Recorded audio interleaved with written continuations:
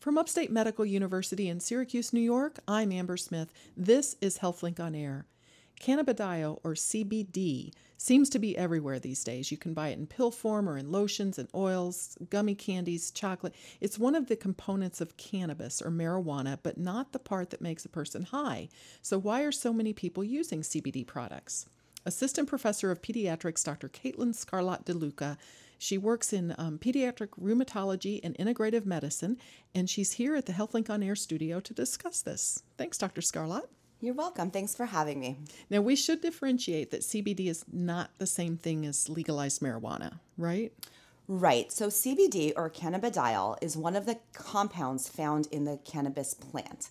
The cannabis plant, specifically that CBD is extracted from, is often referred to as the hemp plant.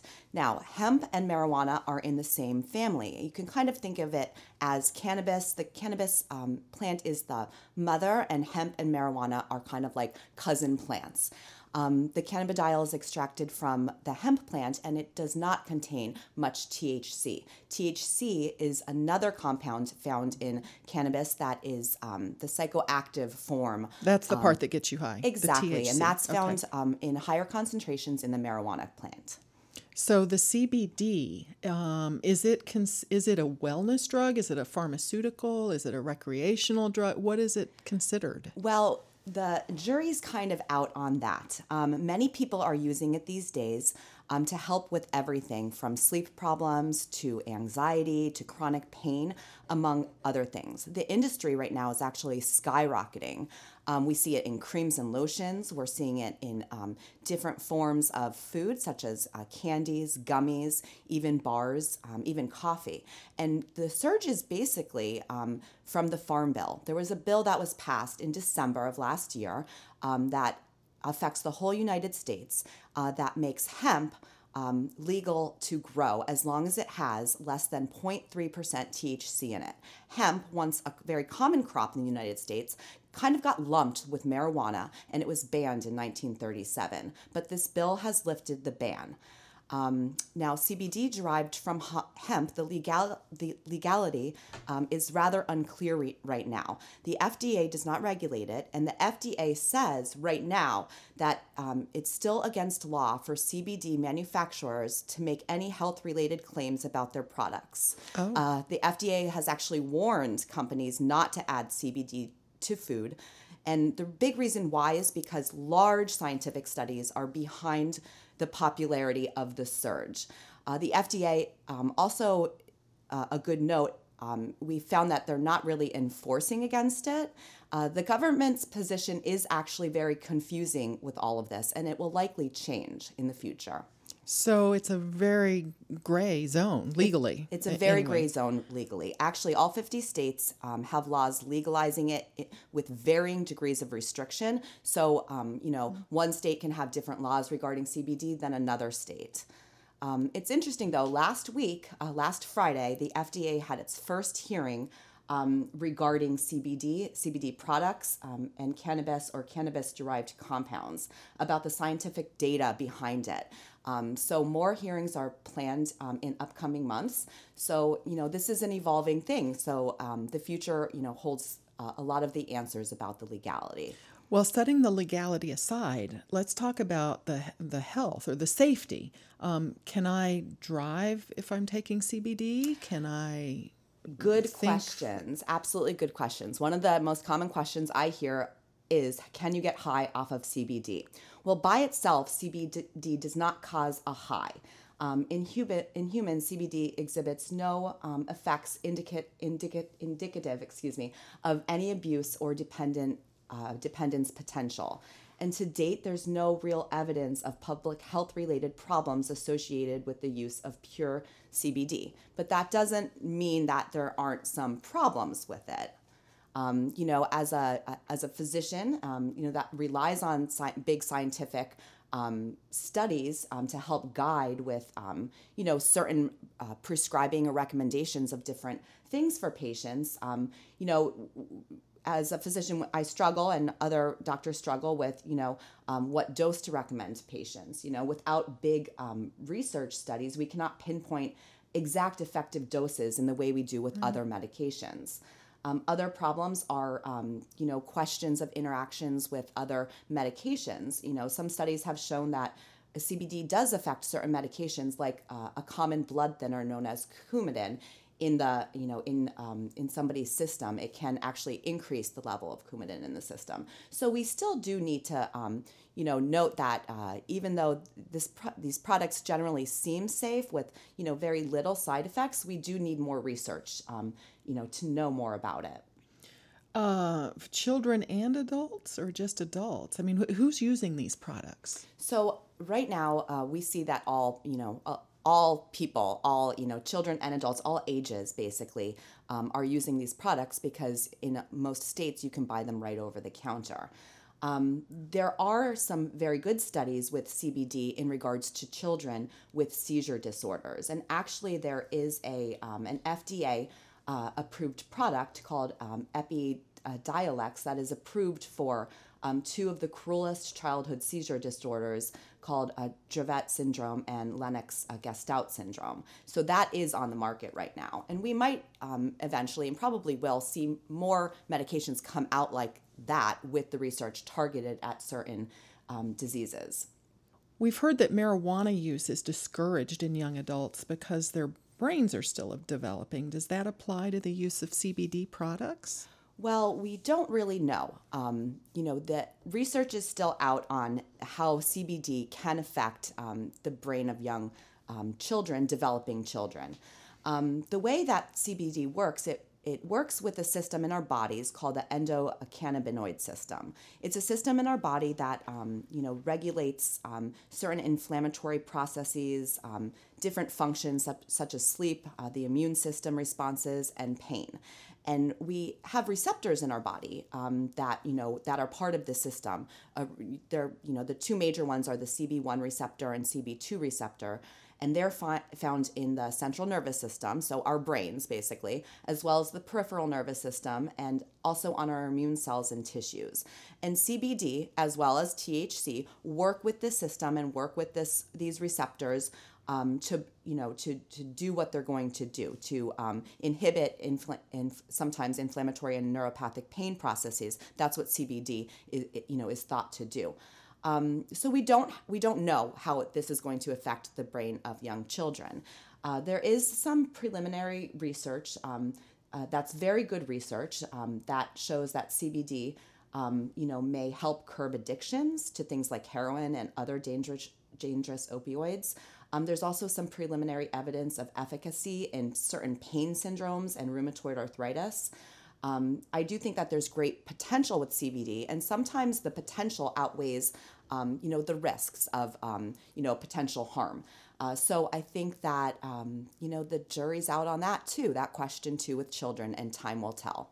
So you mentioned the endocannabinoid system. That's in our body. Exactly. Is that part of the nervous system, or? It's not part of the nervous system, but it works with the nervous system. Okay. Yes, the endocannabinoid system. So we as humans actually make certain compounds similar, we call them endocannabinoids, that are similar to these exocannabinoids, CBD and THC being two of them. So you mentioned seizures and pain, and maybe the CBD is being used to help people struggling with addiction.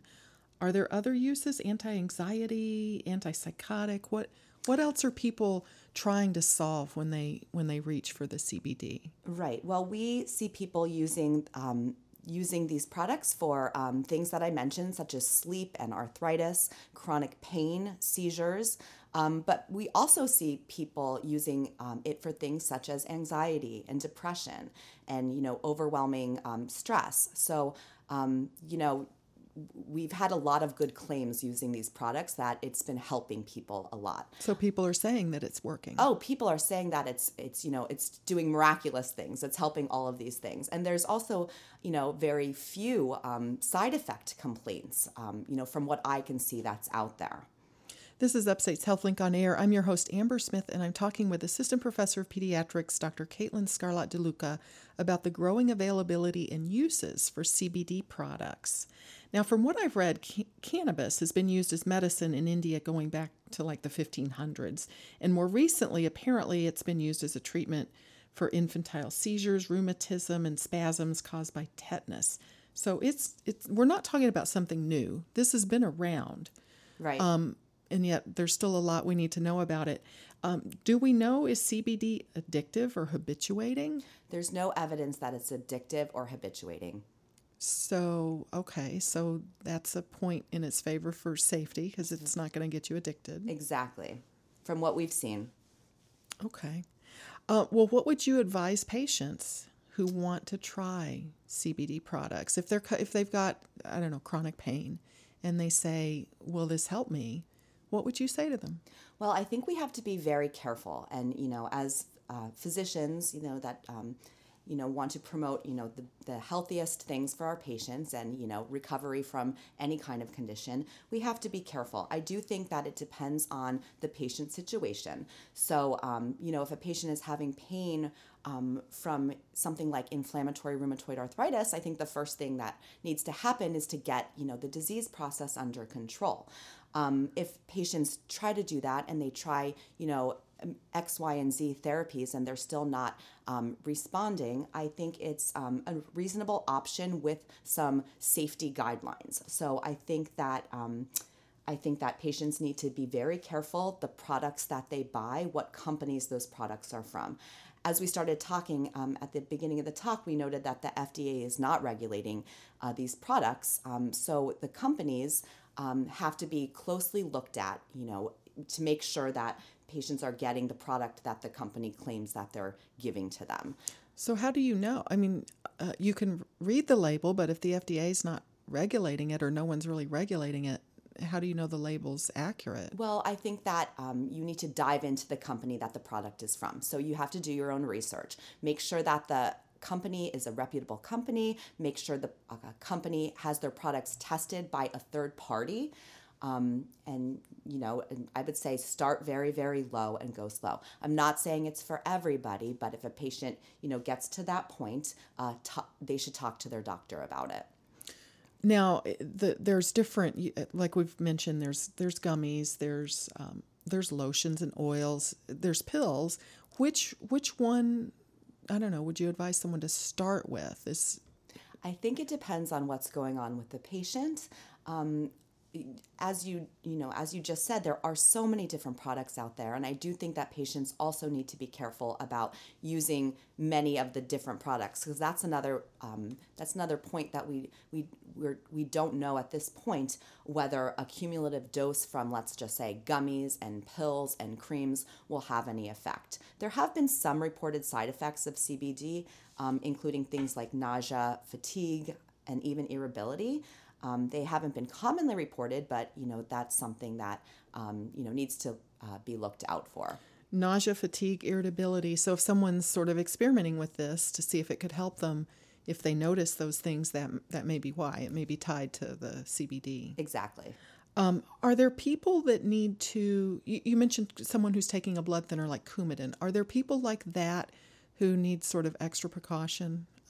Absolutely. As I noted, I think that anybody who considers this should definitely run it by their primary care physician or their other doctors, just so the medical provider can look at their list of medications and see if there's any medications that may potentially be affected by taking CBD.